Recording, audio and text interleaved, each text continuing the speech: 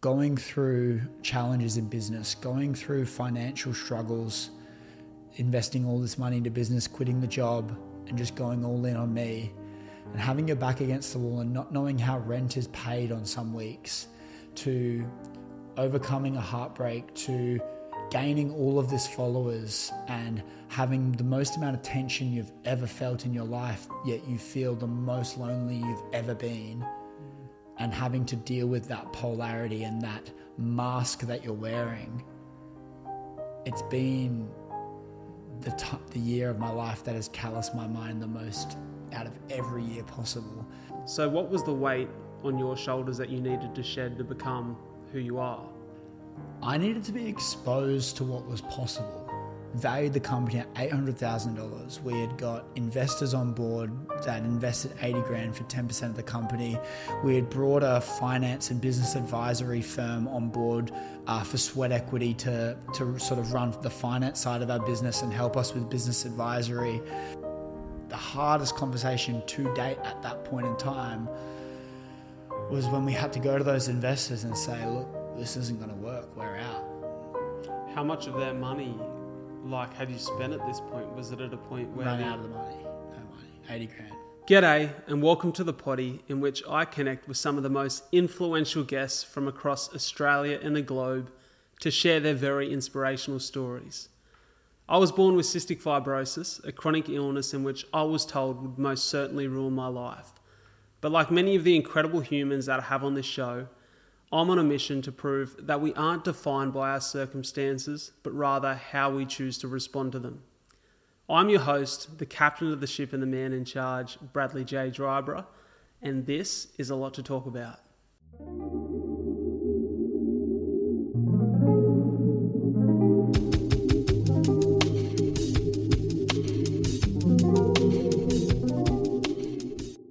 Chris Griffin, how are you, mate? I'm good, mate. How are you doing? Thanks for having me on. Mate, it's a pleasure to have you here. We've just had a coffee, had a nice little chat, a little bit of I was going to say a catch-up, but it's more of a get to know each other, isn't it? Yeah, really. Well, we haven't really met, so I guess there's actually one time I ran into you. I was at a cafe. I think I might have been with Scotty, actually, and I think he said hello in passing, very, very brief. I remember. What cafe was this? I was down near the beach in Wollongong. Down on North Beach in Wollongong one day? Probably, yeah. Bro, I think I remember. Yeah. That's just cut. I remember running down to the water and you guys had come out. Yeah, we'd come out and we were just getting to the cafe. Yeah. But that was a while ago. We didn't bring that up. But yeah, that's probably like where I was first exposed to you. And then I think we just ended up following each other at some point and then went from there. Well, mate, I started following you because there were these hard-hitting quotes that I could feel were resonating, not only with myself, but with people in general.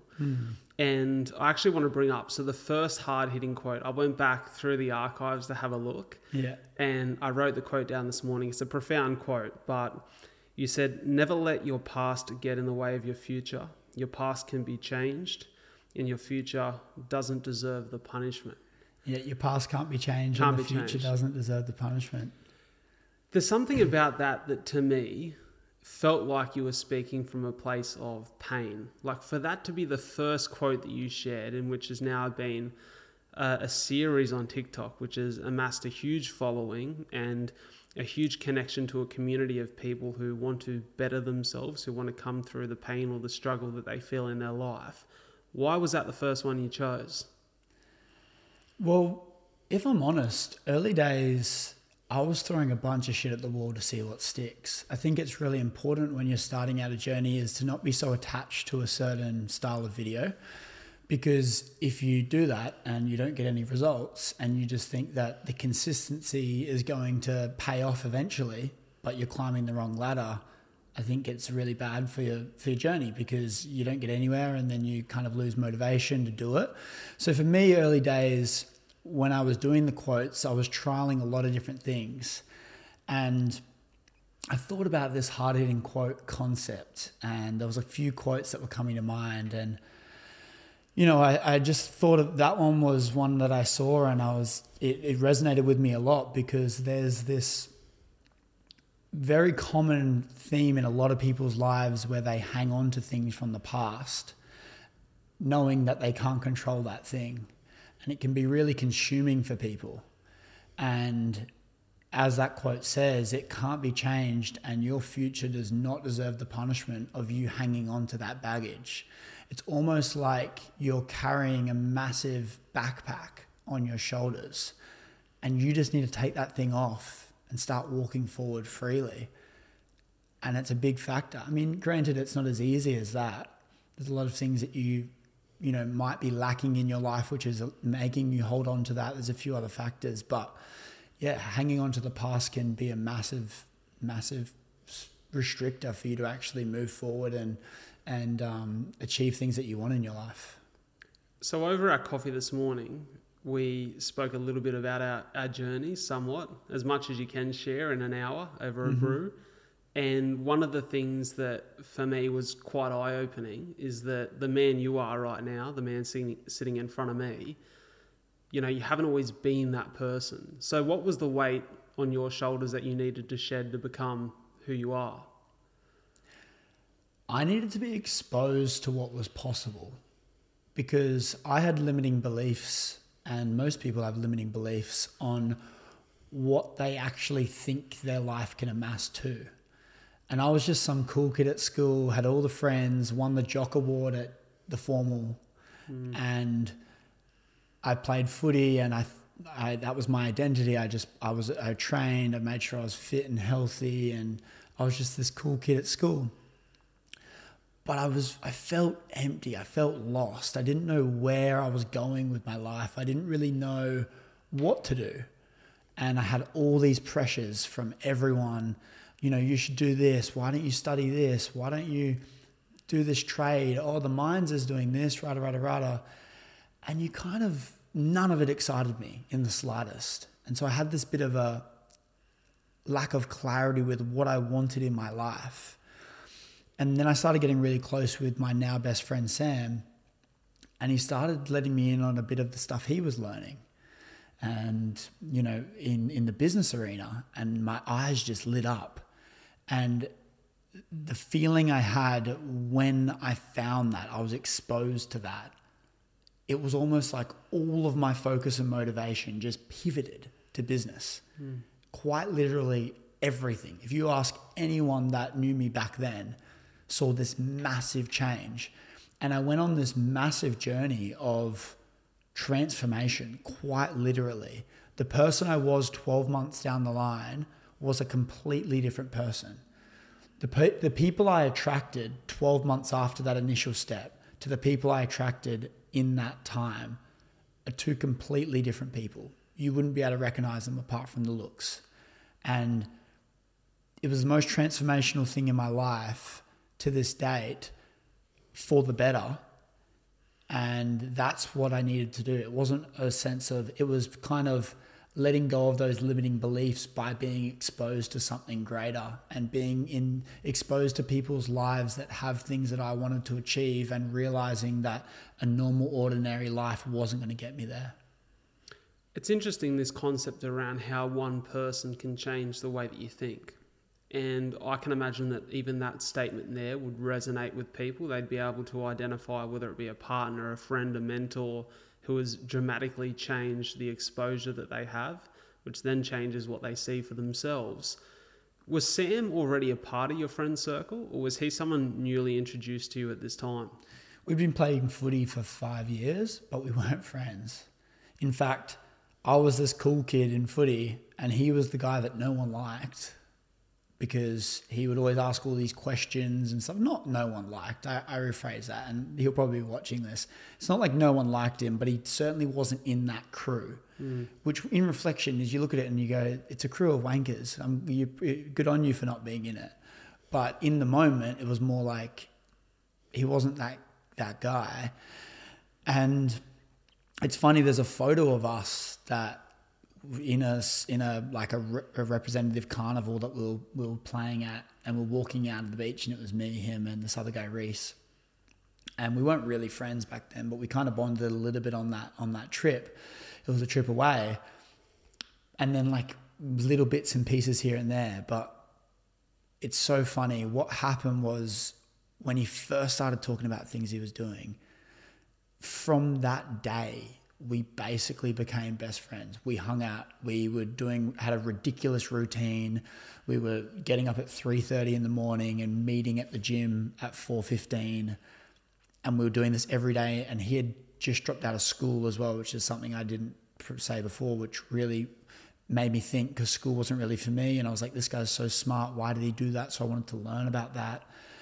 And we just clicked. And there was something within us that literally, we just like were so aligned. And, you know, that story about us and still to this day is my business partner today. And still to this day, we're best friends. And it's almost like, and like he's the only person and I'm the only person for him that actually gets each other. And we've been through so many highs and lows, and it's a relationship like no other. You can't describe it. From moving to Sydney to sharing a bed on the floor because the bed got moldy, so it was a mattress on the corner of a studio apartment in lockdown, to things like that, to having to speak to investors saying this business isn't going to work, we need to close it down, to really hard challenges with our personal relationship, just us two, to so many things. That relationship is one of a kind, and it's one of those things where it's literally a brother for life, and you there's no one that matches it, and you couldn't even scratch the surface. You couldn't even to unpack what we've been through together is rare, and the fact that we are still so strong as friends is even rarer, and that's why I cherish that person in my life, and I'm sure he does the same with me. It's really interesting for me to hear the foundation of your friendship, because, you know, you described yourself briefly there, but more so over coffee, as this jock who really cared about maybe the way that people viewed you from the outside. And, you know, you're a little bit lost and confused on the inside as to what you wanted from your life and your direction. How important do you think it was that this guy who was able to change the way that you thought and to provide you with some clarity for the lack of direction that you had, how important was the framing of him creating this bond with you and still being into the physical stuff like the gym and, you know, getting after the fitness and the training? Because it's, you know, I've just read, and I know that you're a big fan of Stephen Bartlett as well. I'll say read, but I listened to his book. I'm not going to claim that I've read it because I'm a hopeless reader. And one of the things in the book that stood out to me was he spoke a lot about how important the framing of anything is. Like, to grab people's attention, you have to frame an idea, a thought, a business, an opportunity in a way that's attractive to people. The fact that this guy still resembled some of the stuff you've seen in yourself, that jock, that active, fit, healthy guy, was that really important still to allow you to then embrace this new friendship, create this bond in a familiar space whilst learning, thinking, being exposed to new ideas? You need to have something to relate on. I think that's how relationships are built. When you actually strip it back, and I will answer your question in a second in terms of how important that was and what aspects of him had to be in line for it to work. But when you actually strip back friend groups and understanding why they change, like, very rarely do you stay friends, especially if you're on a unique path for greatness. Very rarely do you keep your school friends from school. And when you actually break down why friend groups change when you leave school, it's based on a number of things. But when you're in school, it's forced time spent with these people. You're probably spending 8 hours a day for 5 days a week with a small number of people. You've been thrown into a class of, say, 30 people, and you've been forced to spend 8 hours a day with these people. Of course you're going to make friends. And then when you leave the school, you realize, okay, there's all these other people that are way more similar to me. And so you start gravitating to things. So then some of those friends drop off, And then you take it to the next step and you go, how did the friend groups change? How did the friend groups bond at school regardless? Because it's like, if you didn't get along, how do you still become friends even though it's forced time? There's all the relatabilities. They can relate on that shitty PE teacher. They can relate on that assignment that they're doing. They can relate on everything in school. And then when they leave school, all of a sudden, none of these things they can relate on, and they're forced to relate from human to human. And they go, we're not really alike. So then you move on. And when it comes to people like Sam, who, we didn't really connect at footy as much. We didn't go to the same schools or anything. But there was similarities in what we were trying to achieve. There was common goals that we wanted to have. And then you tie that with this active lifestyle that we both prioritized in our life. The health component in our life was a massive priority for us. Gel that with common goals, with things we're trying to achieve in our life. And then he's come to me with things he's working on that are going to help us get that one step closer to that goal. All of a sudden, you can't help but think there's a lot of similarities here. We're bringing each other up. And in a sense, he was more serious and I was more jokey and funny kid. I was that funny guy and he was this really serious business guy. And we kind of brought each other in the middle for the good. In a sense that I would like to think that I added more character and humor and likability to him for a more social aspect. And he brought me more up into more of a serious aspect in business and to be able to learn how to communicate better and identify opportunity better. And so we kind of joined us in the middle, met in the middle. And it really helped both of us dramatically. I think the social aspect is so important in people's life. But then equally to achieve greatness, you need to be able to communicate in a way that people that have what you're trying to achieve see something in you. And you need to be unique. And the age can't be a limiting factor.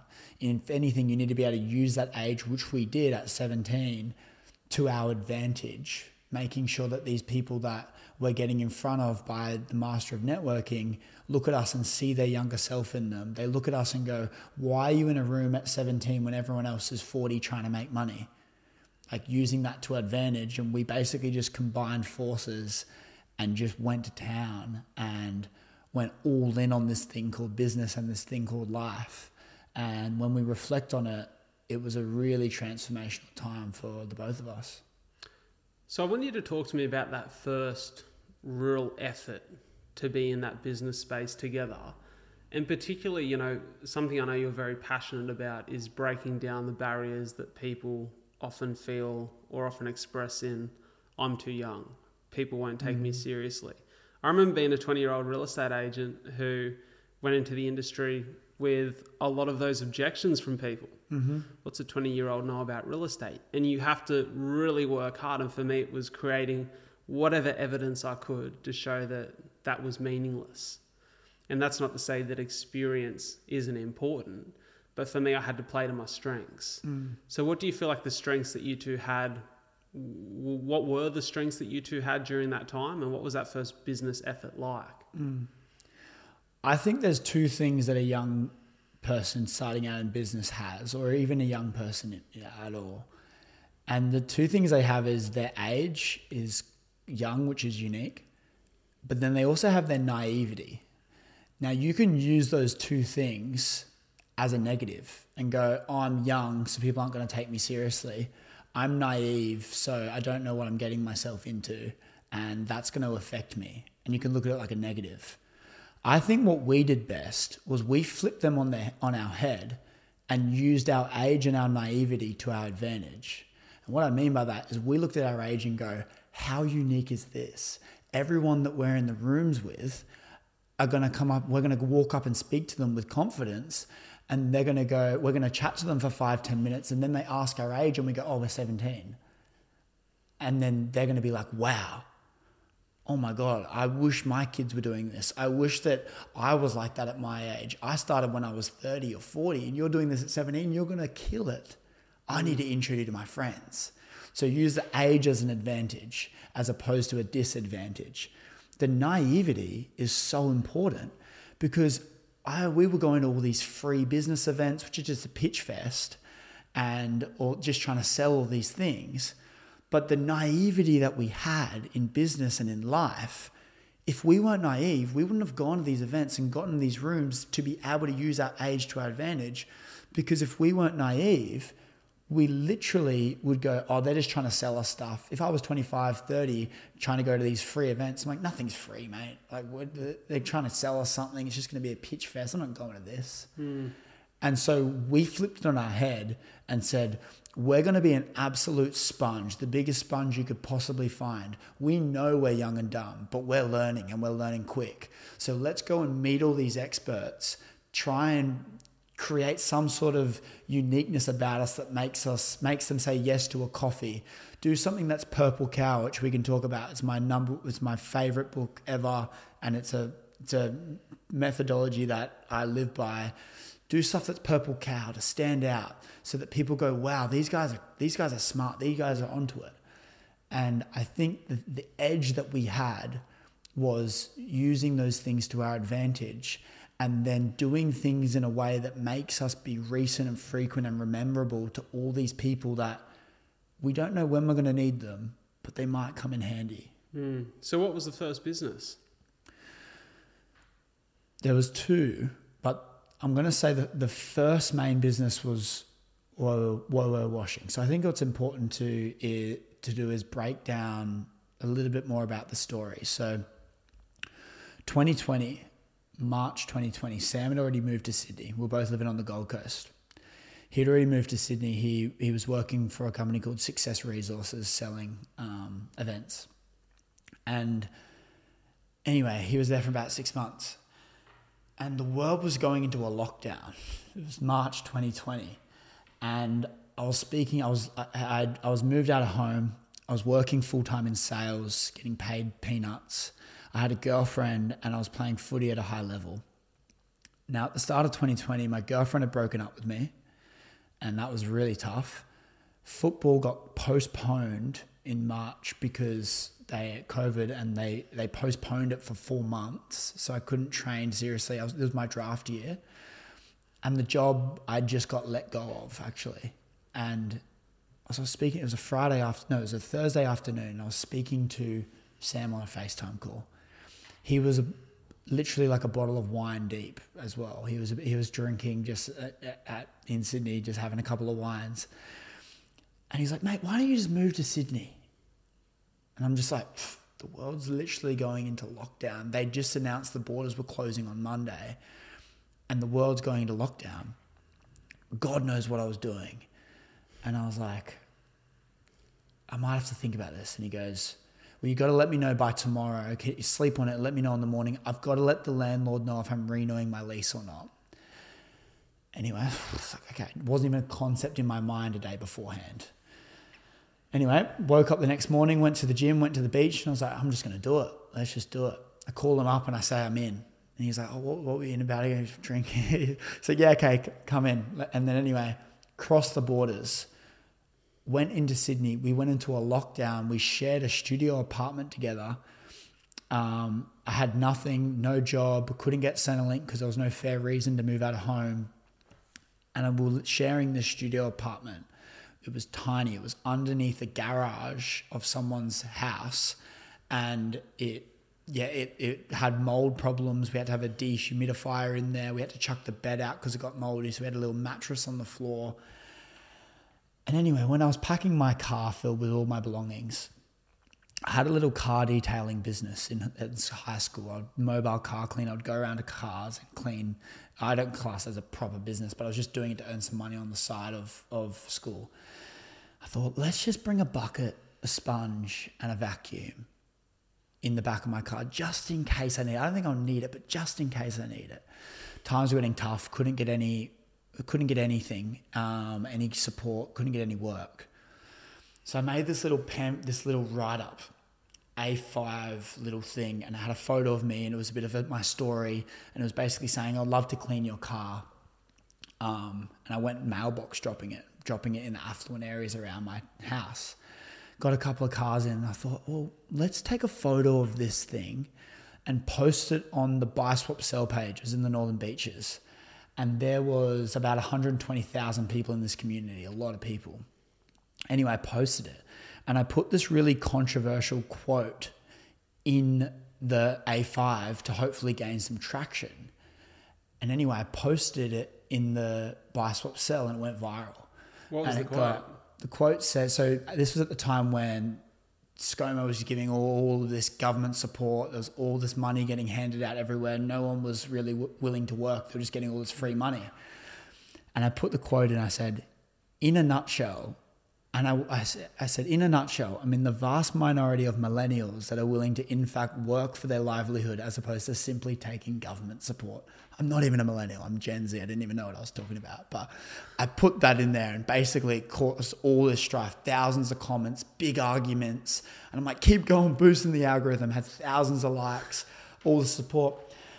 And the post was trying to get cars to clean some cars.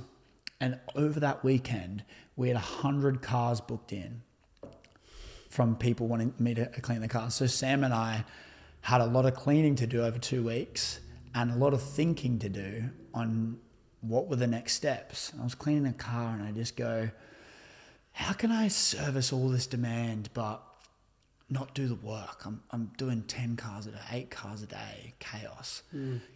And I thought about this software company. We were learning a lot about software. We were doing this software school program. We're learning a lot about software as a service, a SaaS business model. And then what happened was I was like, what happens if I created a software that connected car cleaners with people to want to get their car cleaned? Kind of like an Airbnb for an Uber for car cleaning. And then they pay on a subscription every single month. And based on the frequency they wanted their car cleaned, they'd pay accordingly. And then we started building out this whole model, and our whole apartment at this point we had just had we got moved into a 2-bedroom place, so we had our own rooms. And anyway, we had these whiteboards. If you saw a photo of our lounge room, it was just filled with whiteboards on the walls. It looked ridiculous. We weren't trying to get women or anything back then, that's for sure.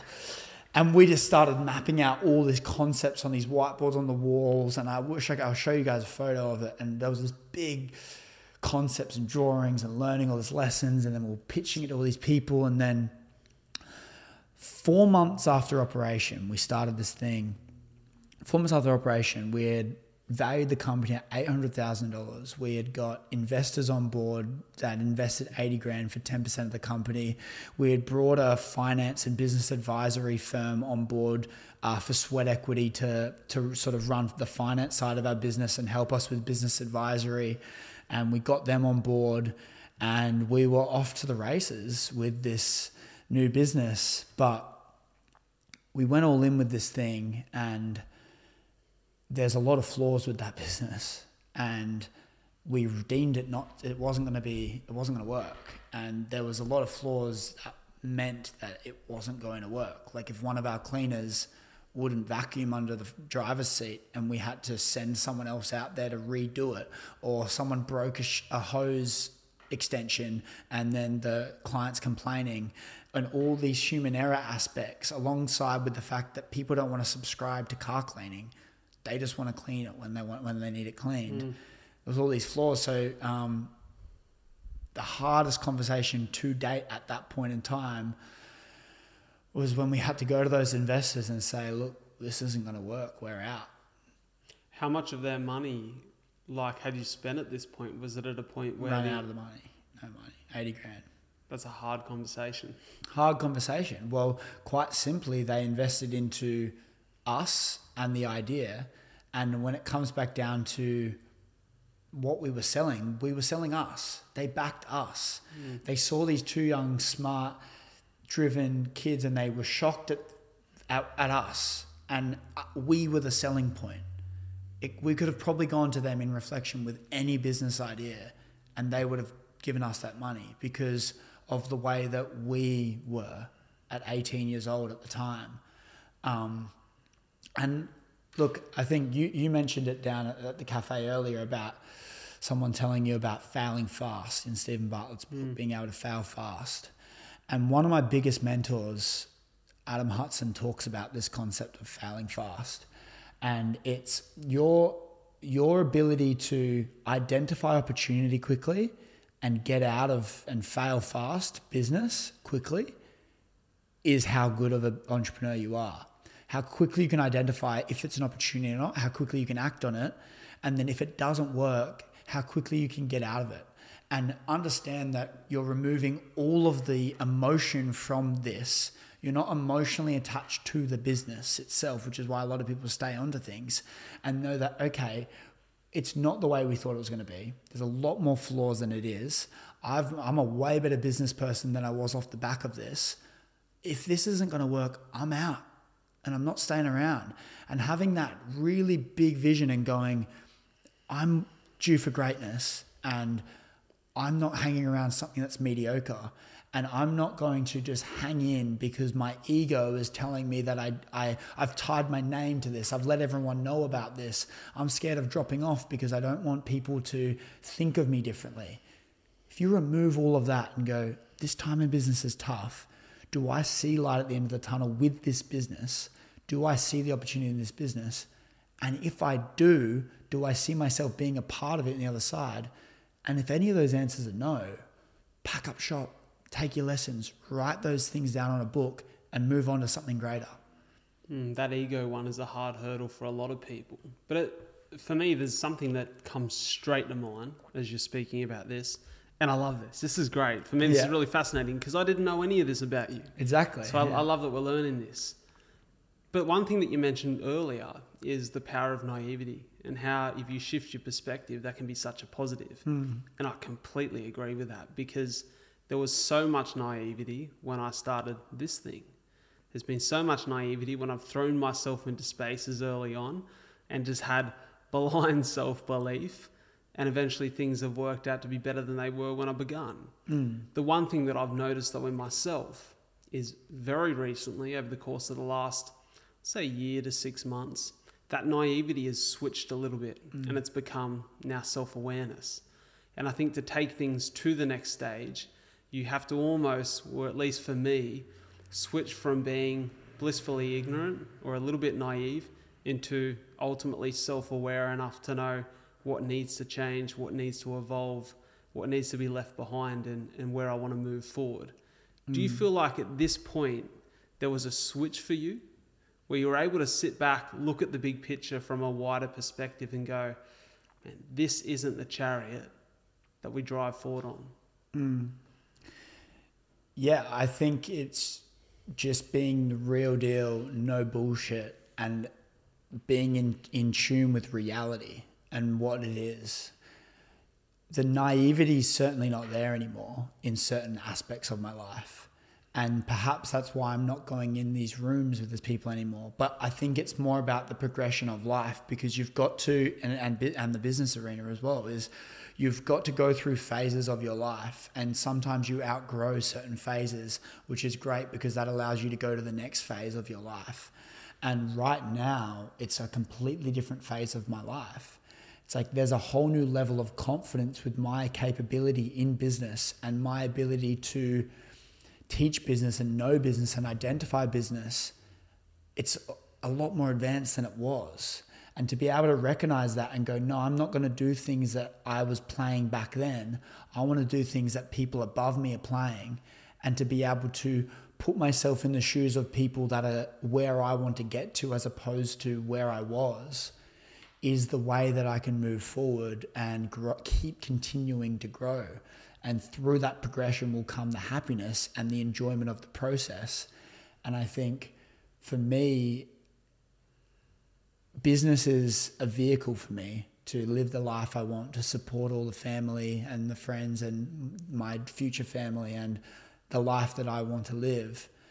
And that vehicle I'm not attached to. And so the business specifically, I'm not attached to. So if something doesn't work, even if my current one's no good, and it's not where I need it to be, and it's not where I want it to be, and it's not something I want to be a part of, I'm not going to hang on and keep banging my head against a wall. I'm going to get out. And the true business people that I look up to, they see people that have failed multiple times and they go, I would rather do business with that person because he's learned a lot more.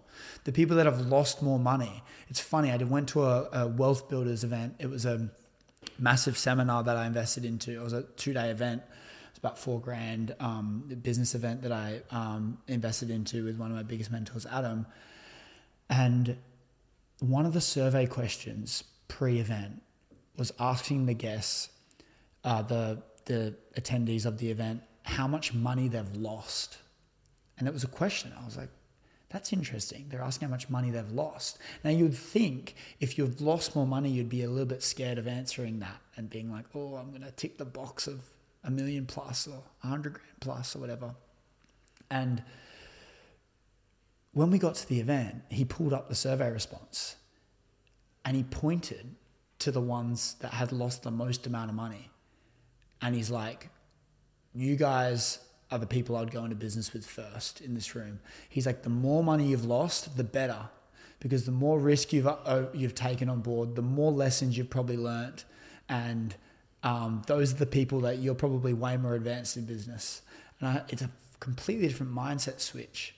So you go, okay, the money I'm losing, as long as I'm not just blowing it willy-nilly, I'm just giving things a crack. And then being able to fail, lose that money, and then try again and probably lose again. Your ability to keep going and have that underlying reason as to why you keep going is what's going to set you apart from everyone else. Because you'll find people that will just get to that conscious incompetence phase where they're just incompetent at that thing and they don't know how to push forward and push through. And when you can push through that phase is when you'll really set yourself apart from everyone else. There's a quote that I love from Tim Grover, Michael Jordan's trainer. Interested people watch obsessed people change the world. I had the privilege of chatting to Jade Spooner, who was one of the co-founders of Equolution. She sold that business and done really well off the back of it. And I found Jade to be a very influential person in the business space, but someone who I learned a lot from in my episode with her. I mentioned that quote to her and I asked her what was the obsession that for her allowed her to change the space that she was in. And she identified that it was more so the passion for business itself rather than the individual business that she was operating in, rather than that industry in particular. What would it be for you personally? Because I hear two pieces to your story. I hear this obsession with business, but also this obsession with what business can do for you, like that picture of the family who's provided for, who are happy, who have food on the table, smiles on their faces, a roof above their head. Is it a bit of both, or is one of them leading the way? It's certainly a bit of both. And business isn't obviously my whole life and identity, that's for sure. Like, obviously, I'm sure we'll talk about a lot of the other stuff I'm doing with the social media and everything else. But I think for me, the game and the pursuit of the business is something that I love. And that creative aspect, the early on days, the things, the lessons that you learn in business are very transferable to a lot of other things in your life. And when you look at, say, all the characteristics that you want to build to become a man that people gravitate towards, to become a man that your dream girl is attracted to, when you look at all those traits that everyone are attracted to, if you do the hard yards in business, you're going to develop a lot of those traits and you're going to onboard a lot of those things. So when I look at character building, I think business is a massive factor for that too. And I look at the progression I have in business and the output that I'm giving into business, and I look at the person I'm becoming off the back of it as well. And that's really inspiring to keep going as well. But I think, a combination of both. Using it as a vehicle to achieve the life I want to live, to look after all the people around me. But the pursuit of it is where the happiness lies. And I don't think I'll ever be able to just switch off. But the business model will change. The businesses will change in my life. But I do genuinely think that pursuit of growing something from the ground up is something that I do love. And I think getting progression in that thing is a massive contributor to actually enjoying it as well. Because if you're banging your head against the wall nonstop, it can be very hard to be happy and enjoy that thing. But I think it's the pursuit of it and the thing that it will stem from me, a mixture of both. So we were speaking about this at coffee, and it feels like a natural transition from, what you've just left off on. Is this concept for me that come to light on a solo trip last year to the US, where I sat myself down on a particularly lonely morning and asked myself the question in my journal, what are the pillars of my life that allow me to feel fulfilled, to feel happy, to feel as though I'm striving towards something that is meaningful? And for me, I identified 4 of those. It was my health, meaningful work, my people, and my environment. For you, what would those pillars be? And maybe give them a title, because I get a sense that business is a part of it, but maybe that's not how you define that pillar of your life. I don't think business is a part of it. It's a meaningful work for sure. I have a concept, and shout out to Sam again, with these concepts. We spent a lot of time together. But anyway, the concept's HTR, and it's health, time, and relationships. Now, I like that. If we flip it on its head and start from the R, relationships are at the epicenter they're at the core of our happiness, I believe. I think I really need to have good quality relationships, both romantic and platonic, in my life to be happy. I need to be someone to share those moments with. I think that's my priority in life. But if you strip that back, if you don't have any time to spend on those relationships, the T in HTR, you're not going to be able to cherish and build those relationships because you don't have any time to spend on the relationships. Now, if you take it that next step further, if it's not healthy time, if you're not healthy mentally and physically, when you have that free time, you're not going to be able to build those relationships in a healthy way because you're not even healthy yourself. And so for me, I look at it and go, relationships are there, but I need to have time. How do I free up the time? Business. Business is going to allow me to create a life that I want to live and put me in a position where I can do what I want, when I want, with whoever I want, wherever I want. And so that's the vehicle to unlock that time. And so for me, I think my core three things, and this is in my purpose statement as well, is health is massive priority for me. Health, teaching, and relationships are probably my top 3.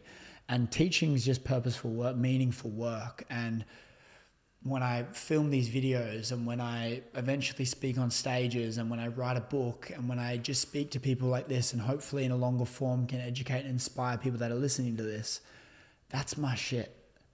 When I learn business and when I succeed in business and I feel credible to talk about business, I love business. I love the pursuit of business. I love learning about business, which then in turn allows me to be educated in business so then I can teach business. And so I think the top 3 are relationships, teaching, and health. And within those, there's a lot of other areas that I'm passionate about. I don't love just learning everything, but I love learning things about relationships. I love learning things about health, and I love learning things about self-improvement and business. Those are my 3 areas that I listen to. But if you put me in a class to learn about cooking or about history, I don't really care. So if you labeled me and said, I love teaching, it's not that broad. It's like I love teaching a specific thing. And so it's business. It's like it's more broad, but it's actually the pursuit of entrepreneurship, the creativity aspect of it. There's a difference between a business owner and an entrepreneur. It's like the creativity aspect, the taking risk, the identifying opportunity, like all those things I'm passionate about. But I think, as I said, those would be my top 3. But the framework of HTR, I think, is a massive thing I live by, and to remind myself that if I'm not healthy, everything else is tarnished. And on top of that, if I'm not full with myself, being full mentally, physically, and I feel full with me and everyone else is a bonus and everything else is a bonus, everything else could crumble down. And then within that, I need to create business to then free up my time so that I can work on meaningful relationships as my key contributing factor to emotional well-being and happiness. I love everything you're saying here. It resonates with me highly. And I want to dive into the teaching side of things in just a minute. But there's something that has come to the front of my brain, and it's something that I remember hearing maybe a few months ago on Chris Will's pod. I can't remember the guest he was discussing this with. It may have been Alex Hormozy. Probably was. But it didn't sit well with me. It didn't sit well with me. And I'm not sure whether it didn't sit well with me from a perspective of my own naivety, doesn't want to believe this, or that I want to believe that I can do things differently. But there was a statement that you can have anything you want, but you can't have everything you want, or at least all at once. And that didn't really sit well with me, because as someone who loves my partner dearly, loves my people dearly, loves working at my health and progressing in my health, whether that be, getting in the gym or running and, just mentally feeling good, like it's really important to me. But I also love what I do when I'm behind a mic or when I'm on stage. And, that's not always paying the bills. So sometimes, a couple of days a week I work as an event labourer. So there's so many areas of my life in which I'm giving time to. And I love the idea that I can balance it all. And if I break down every one of those areas of my life, when it comes to my health, I push hard. I train 6 to 7 days a week. But fuck, I love a croissant or a block of chocky too. So there is such an inbuilt desire in me to achieve balance in areas of my life. I think it's, for me, how I'm wired and what makes me really happy. But I know that for a lot of people, they don't believe that they can have the relationship alongside the thriving business. They don't believe that they can go and progress in their health whilst being a business owner, entrepreneur, operator in which they're making big money. There seems to be maybe a limiting belief, but maybe there's some truth to it, depending on what you want to achieve and what success you want to have. How does the concept of balance sit with you? It's an interesting concept, balance. I like to look at it, I like to have balance on a macro scale, but no balance on a micro scale. What I mean by that is you can't go all in on everything. I don't care what you say, you can't go all in on everything. But if we talk about 3 pillars of health, being health and fitness, and then we talk about business, career, and then relationships as 3 pillars. I would say that they're the 3 main pillars that you're spending the majority of your time doing, or they're the 3 main things that you really want to do. You want to master your career, your health, and your relationships. You can't go all in on all 3 of those at once. So the best way to do it is to go all in on one of them, not half-ass all 3 of them. Go all in on one of them and keep the other 2 at a maintenance at all cost. Never let them drop below maintenance. So you're going in all in on business and you're trying to give it everything. Make sure you keep your health at a maintenance, steady where it is. Make sure you keep your relationships at a steady. But recognize that I have to sacrifice something in order to achieve something else. And I think you can have them all at once, but not in a growth phase, not in a build phase. When you're building something up, you need to focus on it. So once you build this business up to a really high level and you find a partner, maybe the business can go on the back burner just a little bit, keep it at a maintenance, keep it at a good level. Maybe you've delegated the things required to keep growing the business, so you're not fully all in on this thing. So then you can work on that relationship. And then once you can build the relationship up, then you've all of a sudden got both of them at a good level. That's great. Maybe you've built this relationship at a really high level and that's been a priority as opposed to your career. And then you decide, okay, it's time. I need to go all in. But you've actually built this thing up to a really good level, so it allows you to do that a bit more. But you can't go in a growth phase of all 3 of those main pillars of your life at once. And so, and just to finish that, at the very first thing I said, macro balance, micro imbalance. If you can have it at a macro scale. So meaning across the year, I'm balanced. But for the next 90 days, I'm going all in on my business. You're going to get the most amount of growth. And for me personally, that's where I get the most amount of growth. When I go all in on something, not let it slide, not do that one massive send on a weekend and drink heaps and be hungover, because that's actually going to affect me. It's taken me 3 weeks of no drinking to feel really optimal. Now that's just making me take a step back. I'm going to go all in for 2 months or 3 months or whatever. And then after that, hopefully I'm at a level where I feel like I deserve to have a couple of nights out. And then I might do that. So it's macro balance, but not micro. I like what you're saying here because there's a concept that comes to mind. I'm going to give a shout out to brother-in-law Cal, who shared a concept with me maybe a couple of months ago now, a year ago, that I found to be very interesting. He loves his jiu-jitsu, had dedicated a lot of time to it. And he spoke to me though about how in reflection he would spend and had spent like a couple of years on end just training consistently and heavily without any form of off season. And he said, you look at the best athletes and they all have an off season.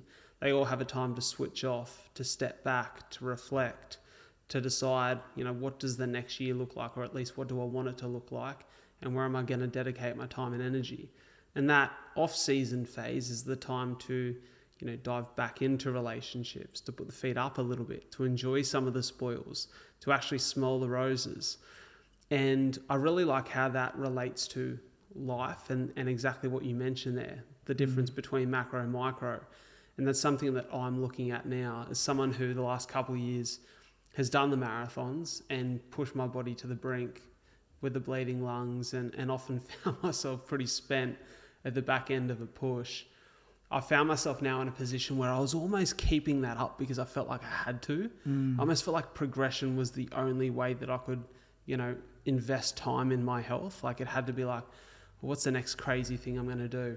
And I'm now at a point in time in which I'm running far less than I've run at any stage this year. Like I'm doing maybe 25 Ks a week, some weeks 15, some weeks 30. But at the start of the year, I was running like 70 to 90 K a week. But I just found myself always a little bit mentally flat. And like I'd sit behind the mic or I'd go into something in my business and I'm trying to give it energy and progress it. And I felt myself lacking. And I was like, hold on, I need to taper off here, have a little bit of an off season where I maintain and look after my health. And it's a part of my everyday because I know that without that, I have nothing. But it's time to like really focus in on my business and my relationship.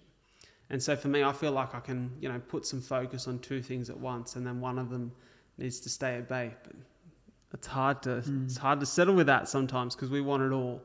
But it's a very interesting concept, and I love everything you're saying in that space. Let's talk about the teaching.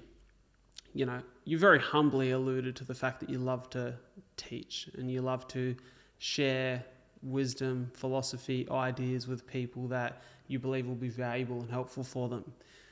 I say very humble because, mate, you've amassed a following online. Not that the metric of a following is what defines success in any space, but there's over 500,000 people who are following what you do. And, I've dived into the comment sections of a lot of the videos you're posting because I've found them to be very relatable to me, and I wanted to have a look at what other people are saying. Mate, there's a lot of positivity there. You've created this community of positive energy of people who want to learn, who want to develop. And I love that. I think it's a really special place when you see a community that's invested in development and growth. What does it feel like to know that so many people are hanging on every word that you say? I know that for them, they obviously feel a lot of value. And I'm sure there's a few people who are hanging around because you're a handsome cat with those baby blues, mate. There'd be plenty of people who are hanging around for that. A few comments in there about the eyes, isn't there? Yeah, the eyes, because they fucking stare through you, mate, let me tell you. But for you, like, what does it feel like to know that you've been able to provide something very valuable for those people? You get to a point with the followers where it just becomes a number and it doesn't hold as much value. And so you have to measure success off impact and you have to, because it becomes numb. I remember when I hit 100,000 followers on Instagram, I'm about to hit 200, which is exciting. But when I hit 100,000 followers on Instagram, I was in Melbourne and we're going to the MCG for a footy game. And it literally ticked over 100,000 just before I walked in the stadium, which is a weird coincidence. But I walk in the stadium and I look up and I go, I could fill this whole stadium with my followers. 100,000 people is what MCG holds. One of the biggest stadiums in the world. I was like, I could fill this whole stadium. When you conceptualize that in real life, you go, holy, that is insane. But when you look at it as a number, it says 3 numbers and a K next to it. It says 100K. Cool. Like it's not, but when you think about the number, it's nothing. But when you see it in real life and how many people that actually is, it's a lot. And then you look at the TikToks on over 500,000 and you go, this is a lot of people. I'm fortunate enough to be able to make an impact and move someone in a certain way all around the world, across millions of people, millions of views. It's so super humbling. But the most insane feelings are when I get to meet someone in real life and someone comes up and says hello, gives me a big hug and just says thank you for being you.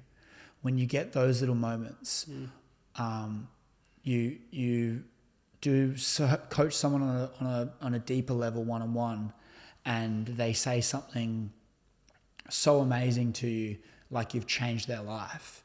You receive these testimonials by people that are saying, I was lost, and you have literally, I got this message the other day. I wish if I had it saved or something, I'd pull it up and read it right now. But they say the most amazing things, and you get these things like, you're the missing piece, like the fact that you've fallen into my life, you're the missing piece to me being unstoppable, and I can't thank you enough.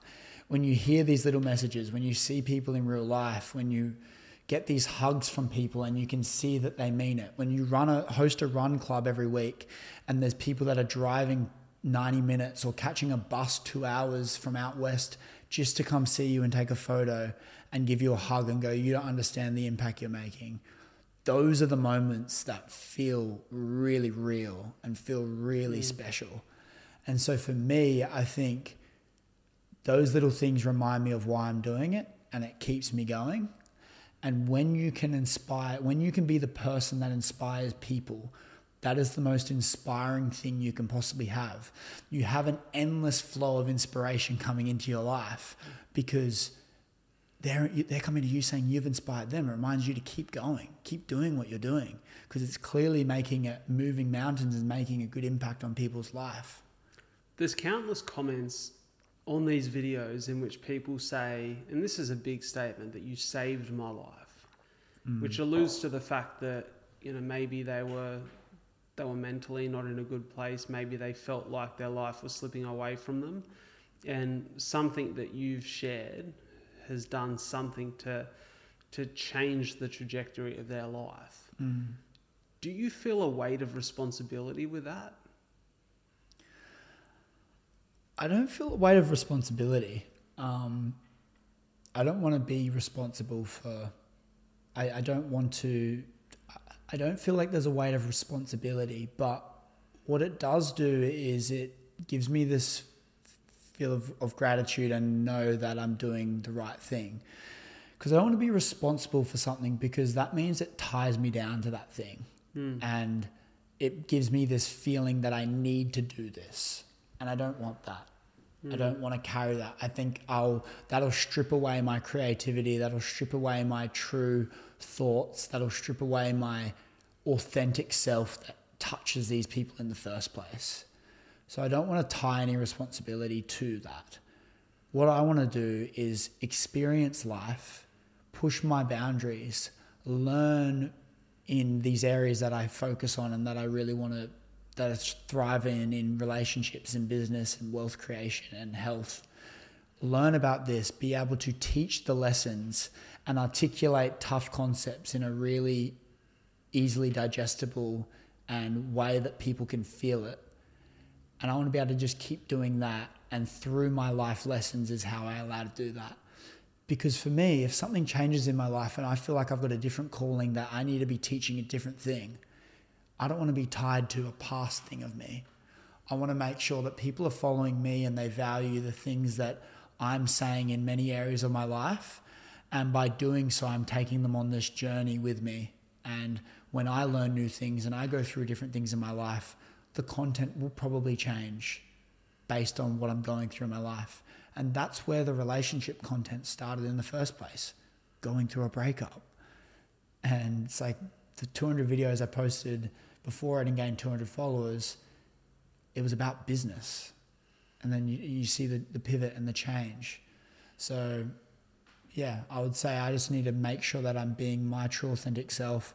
I'm constantly learning and leveling up myself so then I can share that wisdom and hopefully change thousands and millions of people's lives.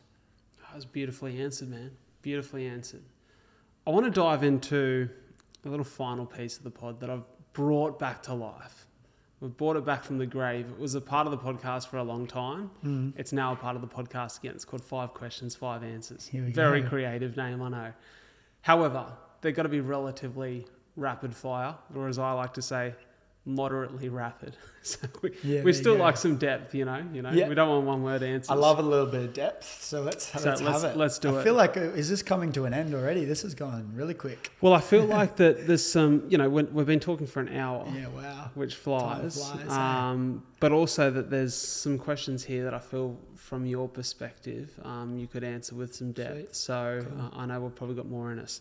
Amazing. Is there a personal challenge you wish you'd addressed earlier in your life? Now, this could be a number of things. This could be something in your life that you pushed below the surface and tried to ignore. It could be the conversation you didn't have with someone that needed to hear those words from you. It could be a number of things. Yeah, the thing I think it is being open and honest with the closest people in my life.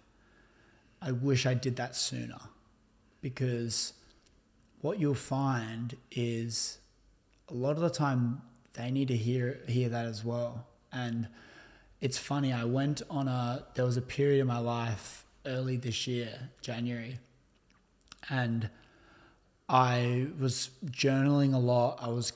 It was fresh in this relationship that I had. And then I also was feeling a little bit lost with career. We're working on this new business. And what I found myself doing, the 3 main people in my life at the time, I was holding back from saying certain things and I was bottling them up. And I had all these scenarios playing in my head and all these little things that I thought that I wanted to say to them, I kept bottling up. And these little things kept compounding and compounding and compounding. And then I went to this men's health retreat thing called Activated Man. And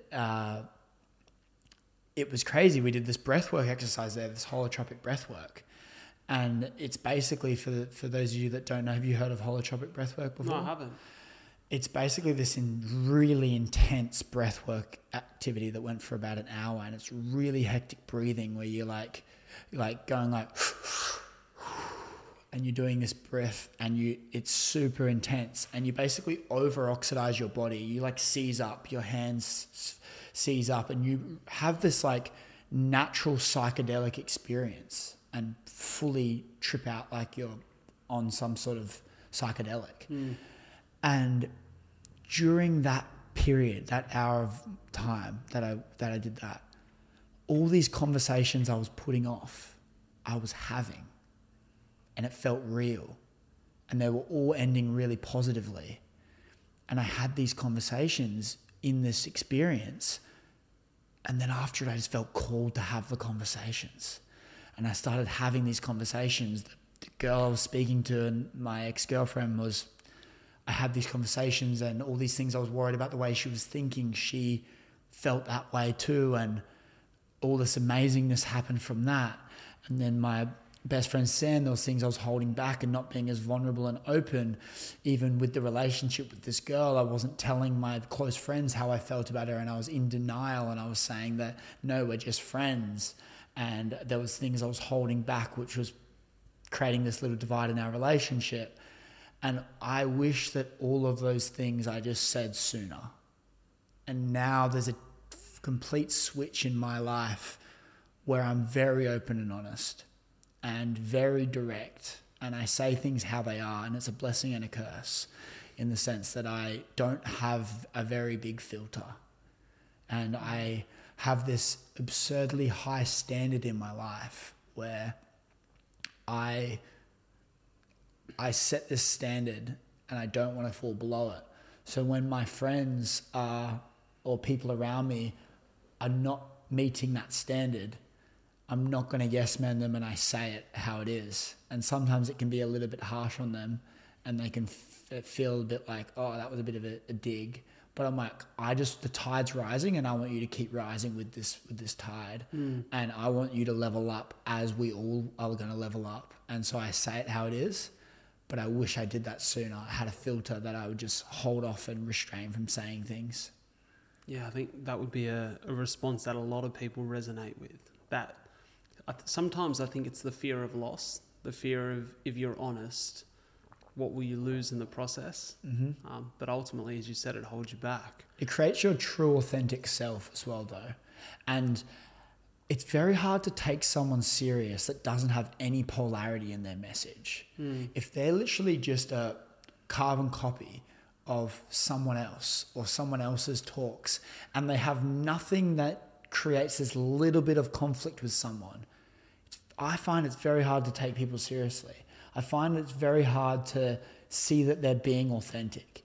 If they have the same beliefs, everything's the same, and you just say yes, you're not authentic. You really aren't. If you look at all the greats in the world, they don't just learn from someone and formulate their same view as them. The greats in the world have a uniqueness about them. There's something about them that's unique. And that is what makes them great. It's what makes them engaging. It's what makes people gravitate towards them. There's a little bit of polarity in their message. And I think that's really important. So for me, not holding back and being my true authentic self, I think would have allowed me to propel even further forward at even earlier if I had done that. This isn't a part of my 5 questions, but I'm going to add it because I think it's very relevant. I once heard Ed Milet say that there's a difference between a great man and a good man. And he's speaking to the fact that a lot of people who achieve greatness often have something lacking in their life. Like when I say the word greatness, I think of Michael Jordan, someone who is undeniably great in his field, who, from what I could see, just has a whole lot of pain in the relationship side of his life. Hasn't built the best relationships with his children, has struggled to have that sense of connection to people outside of anyone who is going to help him on his trajectory of achieving his dream. When you speak about being radically honest and being radically authentic, do you find it hard to, and maybe it's not even a focus for you at the moment, but do you find it hard to balance that radical honesty with care? The honesty comes with care. Okay. It's all care. I'm not saying it to bring them down. I'm saying it to bring them up. Yeah. And when people that are close in my life see this honesty, I like to think that they know I'm caring about them. Because I think what I've learned over this past year, and one of my biggest lessons, is to be really critical with the people I have around me. And that whole saying around, if you're in a room with 5 dickheads, you're the 6th. And it's so true. So being able to audit my circle and have a really, really good group of people around me, romantically and platonically, is so important. And for me, it's like I'm on this journey that I'm trying to achieve my definition of greatness, and I want you guys to all come on that journey with me. And I'd like to think that you guys are all inspiring me to better myself, or else you're the wrong people in my life. You need to be inspiring me. I don't want to feel drained when I leave you. So if that's the case, I want you to pull me up when I'm lacking and not doing my full potential, and I'm equally going to pull you up. And with that honesty, it's care. I want you to grow as a person. I want to see you thrive. And I'm never going to tell you what to do. I'm just going to tell you if your standard could be better. I love that. I think what you said there about creating the context and having the early conversation of, I care about you, I love you, I want you to be a part of my life, and vice versa. Let's be honest with each other is a great place to start. Like I've found for me in particular, something I've talked about over a few stages of the last year, one of the biggest challenges for me over the course of this year in particular has been the more time poor I've become, the less time I have for some of my friends. And that's not because I don't love them. It's not because I don't care about them. It's because there's a few things in my life at the moment that if I'm not actively putting time into that area, like I'm going to suffer big time. And I've felt that financially. It's been an incredibly challenging year, really into the last month or two, in which I found I was putting way too much time into catching up for coffees and, going hanging out with people. And then I'd come back and be like, I'm so stressed about my business and my finances because I'm not locked in enough. Yeah. And for me, it was really hard to say no, like learning to say no to I agree. The catch-ups, the coffees, the times with mates was such a challenge. Not because I didn't think that they would be accepting of it, but I just want them to feel loved. I want them to feel like I care. And so I had to then approach that honest, hard conversation from a place of, here's the context. I'm busier than ever. And there's some real challenges that I need to tackle to come through the other side of them at the moment. Yeah. I love you. I care about you. But unfortunately, over the next month, I'm going to be a little bit busier and more time poor than I have been. Like, I hope you don't take that to heart. I think it's recognizing that I don't like the concept of being time poor, but more so my priorities are different right now. That's what it is, because we all have the same 24 hours in the day. And as soon as you say you're time poor, you're not taking ownership of your time. You're saying it's being stripped away from you. I like that. And it's not time poor. Its priorities are changed. You're in a phase of your life where you want to be somewhere else that you're not yet. And if I'm doing things that are taking me not one step closer to the goal, I'm getting one day older, but not one step closer to those goals that I have and want in my life. So for me to do that, I need to sacrifice a bit of this to do this.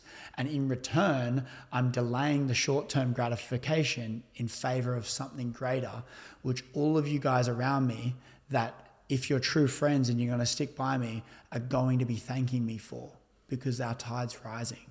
And recognizing that the right people will see that and cheer you on, that you're giving it a crack and you're going all in. And the wrong people will look at that and be selfish and think, oh, he doesn't have any time for me anymore. He goes, no, he's setting up his life. He's young, he's driven, he's not in a place where he wants to be yet. And to actually achieve that life that he's striving to achieve, and in the process building an amazing character, he needs to sacrifice a bit of time with me, and I recognize that. Yeah, I think that's perfectly said, man. And for me, that priority at the moment is to create a life in which, in the next couple of years, Soph and I get to bring kids into the world. Like, I can't wait for that. Exciting. And I want my kids to go, Dad's got all the time in the world for us. But also when Dad goes to work, Dad helps people. Yeah. And for me, it's like, that's that vision. That's what I'm trying to create. So it's all steam ahead, brother. Yeah, I think one of the processes I take my coaching clients through is a purpose process. I'm super beyond proud of that process, but it really unpacks the things that make you happy and the things that make you tick. And if you can form your later life around that, you're going to live a really fulfilling life. And what's really amazing is at the end of it, it creates like a purpose summary. And you write this thing and you basically chuck all of your answers into a blender and pop out this statement. And the goal for the statement is you read it and get goosebumps. So whenever you're getting going through tough times, you read that thing and it reminds you why you're doing it.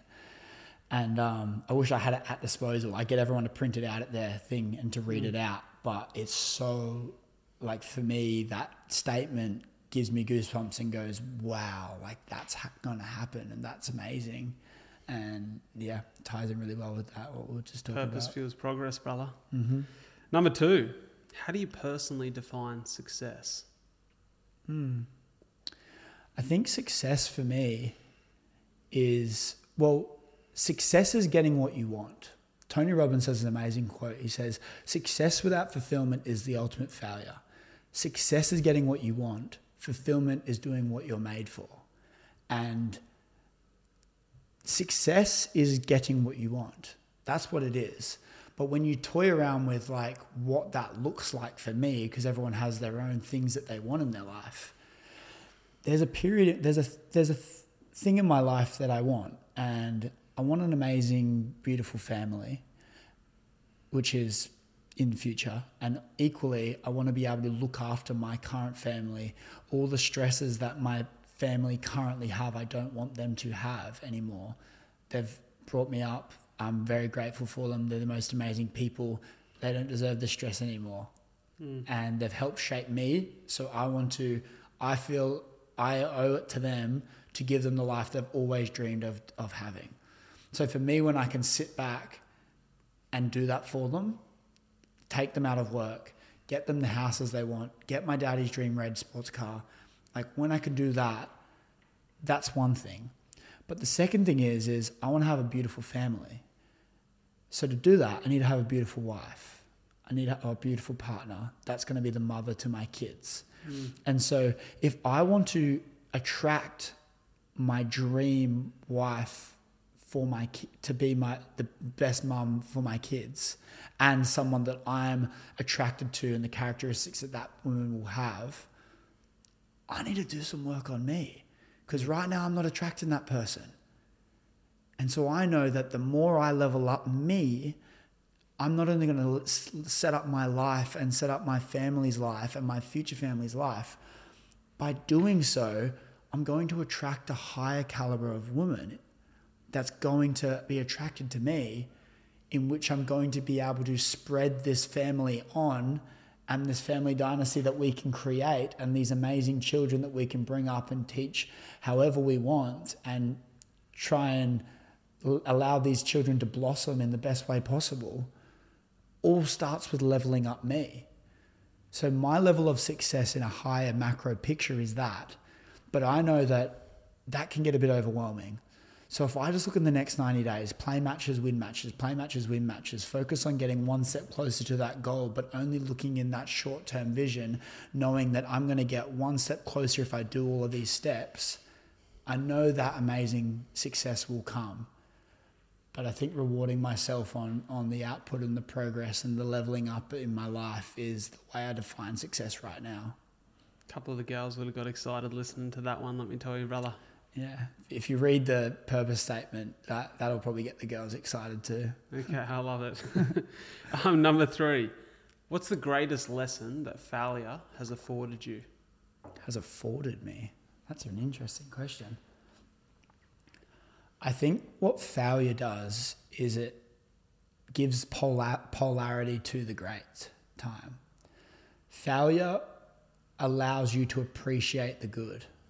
Because when you go through failures and really hard times, when you achieve a great time, it makes it amazing. Because there's no great without bad. There's no good without bad. It's a polarity, yin and yang. It's a pendulum swing. It's got to go both ways. The lower the lows, the higher the highs. So if you don't experience any failure or any uncertainty, then the success is not the same feeling. It's not the great feeling that you have. It's just normal. So without the bad, without the failure, you don't get the great. And so life is about experiencing all of it. Take a really extremely wealthy family living in the eastern suburbs of Sydney, for example, and the way that they've chose to parent is give their kids absolutely everything for their whole life. They never have to work for anything. They never have to cook. They never have to bear any responsibility. They get given a $200,000 Merc to drive on their P's. When you get in that car with them, you say, nice car. What do they say? Oh yeah, it's all right. because they have nothing to compare it to.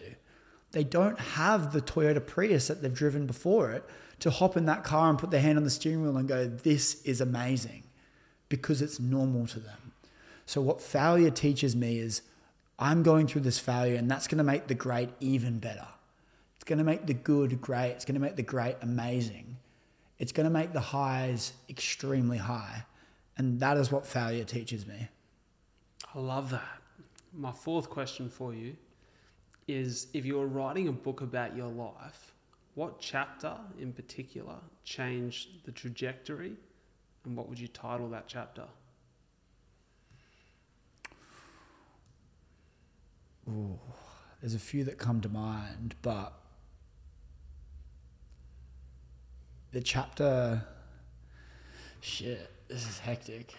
So the chapter that would have quite literally changed my life, it would be this year, and it would be the first, but probably the whole, literally the whole last 11 months of this year. And as Hormozy says, the lonely chapter. And it would be called the lonely chapter. And the lonely chapter for me is when you don't feel like anyone understands you. It's not loneliness in the sense that you don't have enough people around you. Not loneliness in the sense that you're not getting enough attention. It's loneliness in the sense that no one understands you. You have no one to relate to. You have no one that you can call that will honestly just be able to sit there and say, look, I get it. I know the feeling. And that is the type of loneliness that I'm talking about. And this year's been a massive growth year for me. But I think when going through challenges in business, going through financial struggles, investing all this money into business, quitting the job and just going all in on me, and having your back against the wall and not knowing how rent is paid on some weeks, to overcoming a heartbreak, to gaining all of this followers and having the most amount of tension you've ever felt in your life, yet you feel the most lonely you've ever been, and having to deal with that polarity and that mask that you're wearing. It's been the year of my life that has calloused my mind the most out of every year possible. And it's helped me become really in tune with me and be really self-aware and really grow as a person, understanding people, understanding what I really want, understanding the motives and the things that drive me. And the only reason all of those things have come out from that is by going through those tough times. And in the moment they suck, but they are what helped shape me into the man that I am going to sit back and be proud of. It sounds to me as though uncomfortably feeling lonely has turned to comfort in solitude.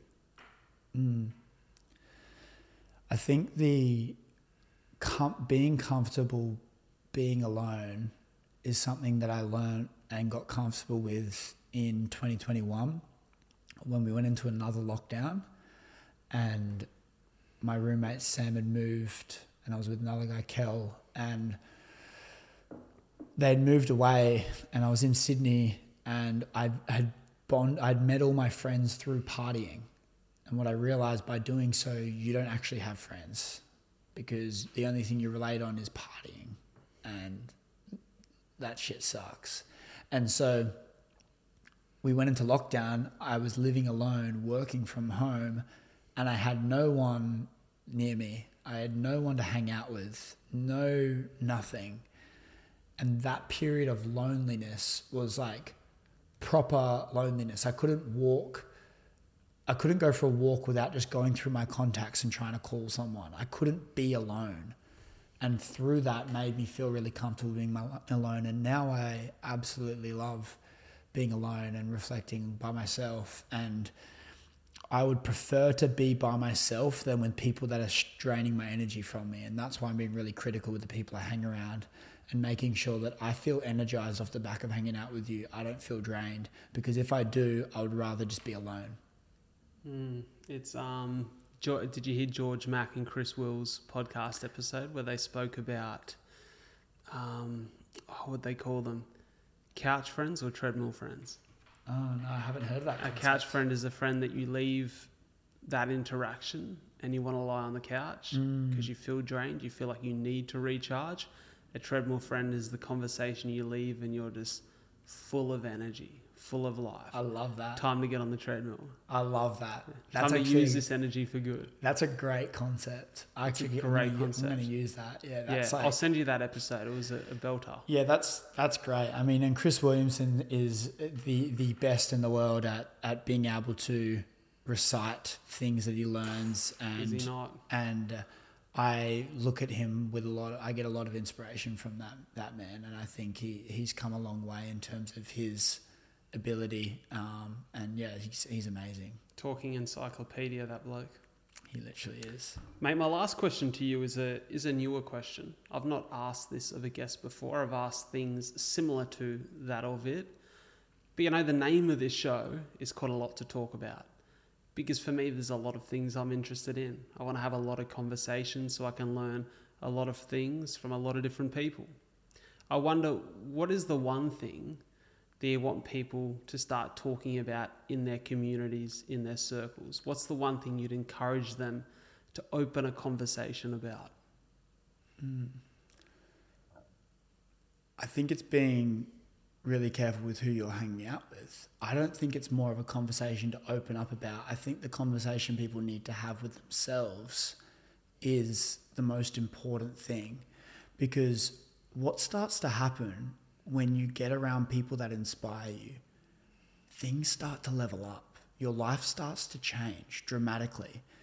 And you don't know that the people you're with are bad until you experience someone that's better and more aligned and more valuable to you. So if you don't audit your circle and recognize that these people are actually not leveling you up, you're not going to level up, because it's like, have a really hard think about who you hang around with and who you spend time with. And you've got to be cutthroat and critical, like, with your circle and be around. So that's what I would say for everyone to ask themselves, and recognize that it's okay to move on. It's not like you're better than them. You're just on a different path. And it's really important to recognize that when you're hanging out with people a lot. And even recently, I've got hanging out with some new friends that are really inspiring the health aspect of my life. They are better in terms of, they're better than me in their health and fitness aspect of their life. And it motivates me to level up. And I didn't have that before. And now I have it. I go, holy shit, I need to hang out with people like that. In business, okay, I don't want to be the best in the room. Who can I hang out with and meet with that are going to be way high level thinkers than me? So I think that's the question to ask yourself. But I also think when you ask, like, what should you be sharing to your community? I think what's really important to spread awareness on is, like, what's the best way to put this? Like, I think the judgment that people have on others and the people talking aspect of relationships is extremely negative.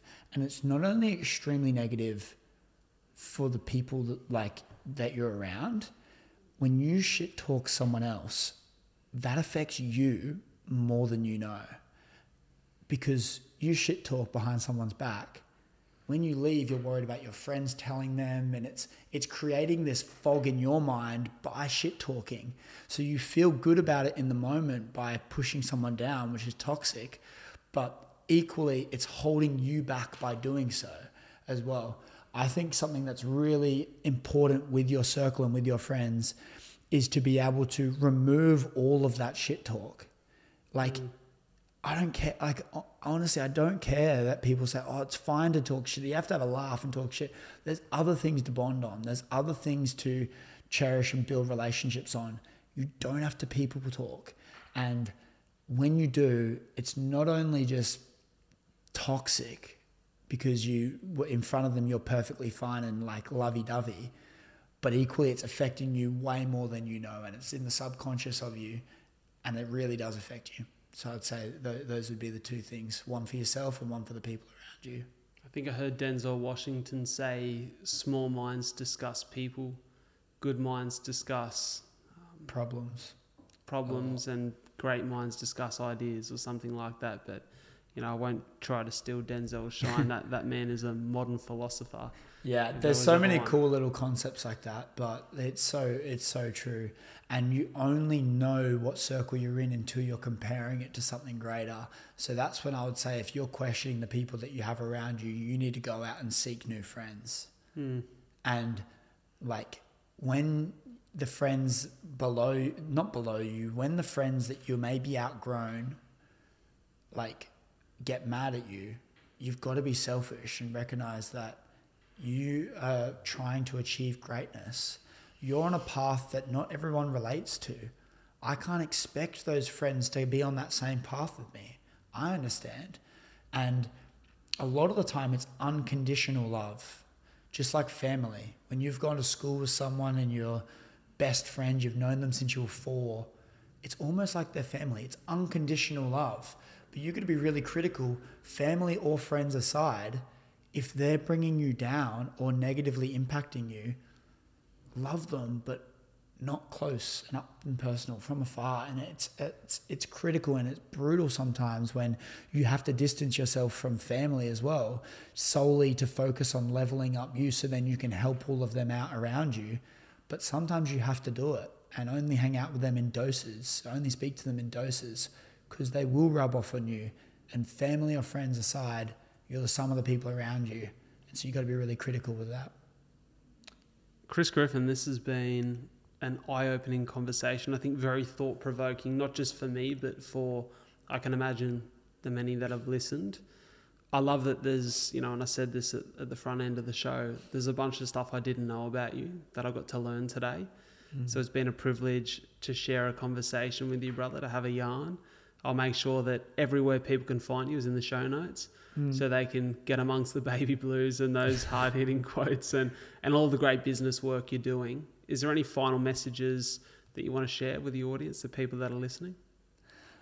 I just think I think it's great going on this longer form stuff, and for everyone that's already made it to this level of the pod, an hour and a half in, like, appreciate you all for tuning in, and I'm sure Brad does as well.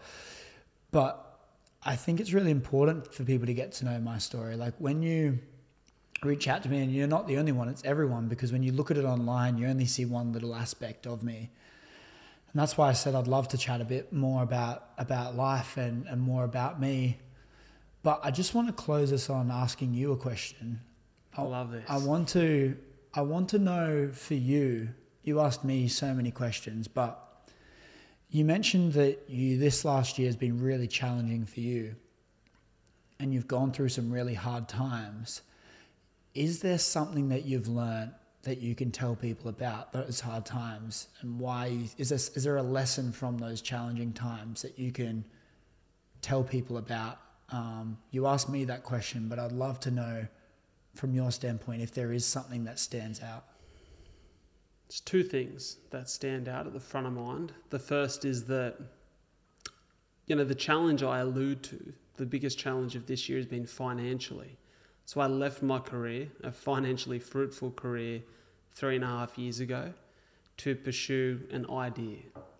And I've pursued that through storytelling, conversation on the podcast, through speaking on stage. And there was maybe some naivety. Actually, there was a lot of naivety at the start. We alluded to that today as well, in which I thought all of those dreams and goals and desires I had would come to fruition and be a whole lot more successful than they are right now. And that's not to say that they aren't successful, because I define it from an impact level, the way it's been able to help people and connect with people.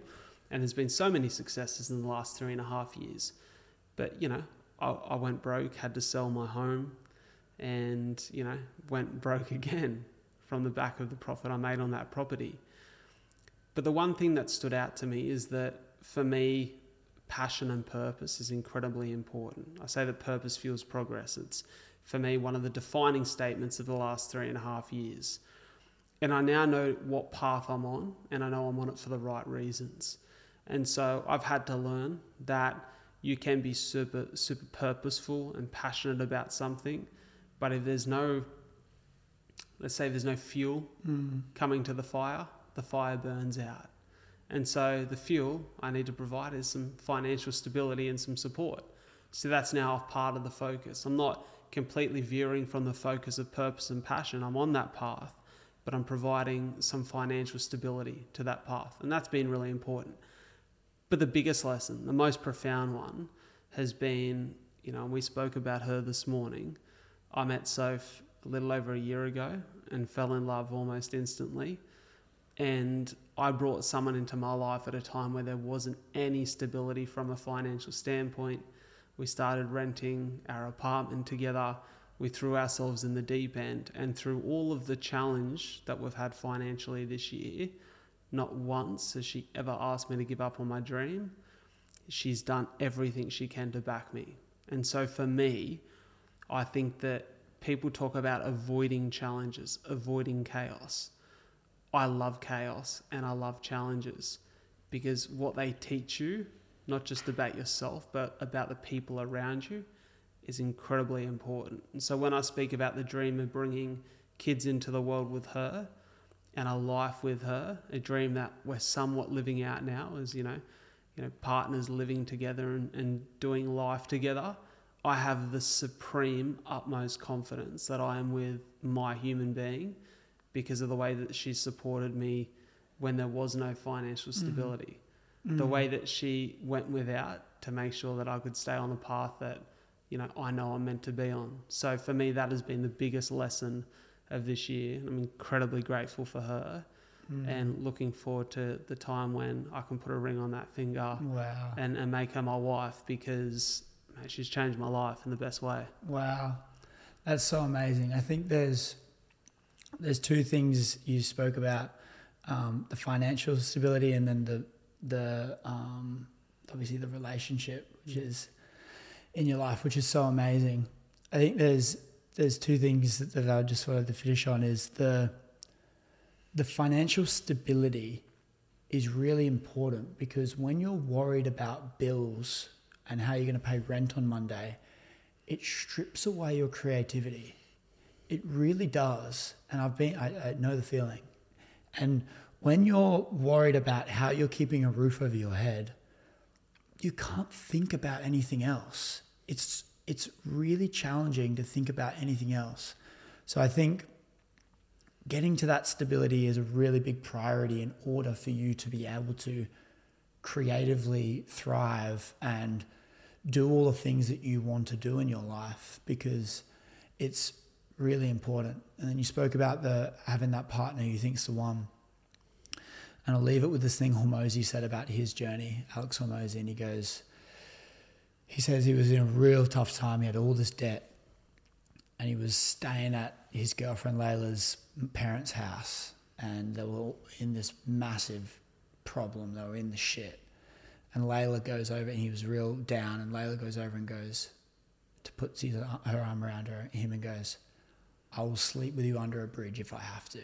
And he had this sense of like, she's the one, because no matter the good, the bad, the highs, the lows, the ugly, the pretty, she's there, and she's there for him, and she believes in him.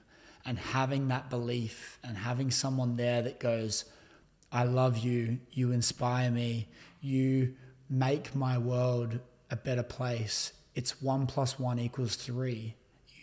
You add more to me than just someone else. And regardless of the hard times, you're going to be there for me." And having that certainty that they are there for you is a really unique feeling, which I haven't had yet, but I can see the power in that. And when you can get to that stage, that is when having a relationship in business is an advantage, because you become a powerhouse. She's elevating you to a level that you wouldn't be able to get to without her. She's not bringing you down. And in that instance, you have a thriving relationship, and hopefully you can have a thriving business as well, because she's going to be able to be there for you in those tough times when you need someone to lean on. And that's a pretty powerful spot to be in. I remember hearing that exact story on that podcast with Chris Will, and I was on the ground stretching, and when I heard him say that, I could almost see her face as he was describing his partner, and I looked up and she was getting ready in the bathroom, and it brought a tear to my eye. Wow. Because it meant something special. So, brother, this has been an absolute pleasure. It's been a great time. You're getting me a little bit emotional here at the end. Mate, it's great. Which I love. But thank you so much for committing the time, for coming down here today for the honest conversation. And I'm sure that on the other side of this is going to help many people. Amazing. Thanks for having me on, man. Mate, pleasure. Appreciate it. Cheers. See you, man. Thank you so much for tuning into another episode of A Lot to Talk About. It means the world that you guys are in my corner, that you continue to listen to the show every week. And if you could do me a massive favor by following the podcast on whichever platform you listen to it, and sharing this episode in particular with just one friend that you feel would benefit from it, that would mean the world to me, and it would help the show grow. The more the show grows, the bigger the guests we get on, the more that we can do, and the more we can share and support you guys, the listeners, the viewers of the show. Before I go, I want to pay my respects and recognize the traditional custodians of the land on which we meet and record this podcast. The Aboriginal culture has such a rich history in storytelling, and as a passionate storyteller, I really hope that the stories we share and connect with on the show can allow the many cultures that now call this beautiful land, Australia, their home, to come together and continue to respect the stories and the culture that make this the land it is today. Thank you so much for tuning into A Lot to Talk About. I'll catch you next week.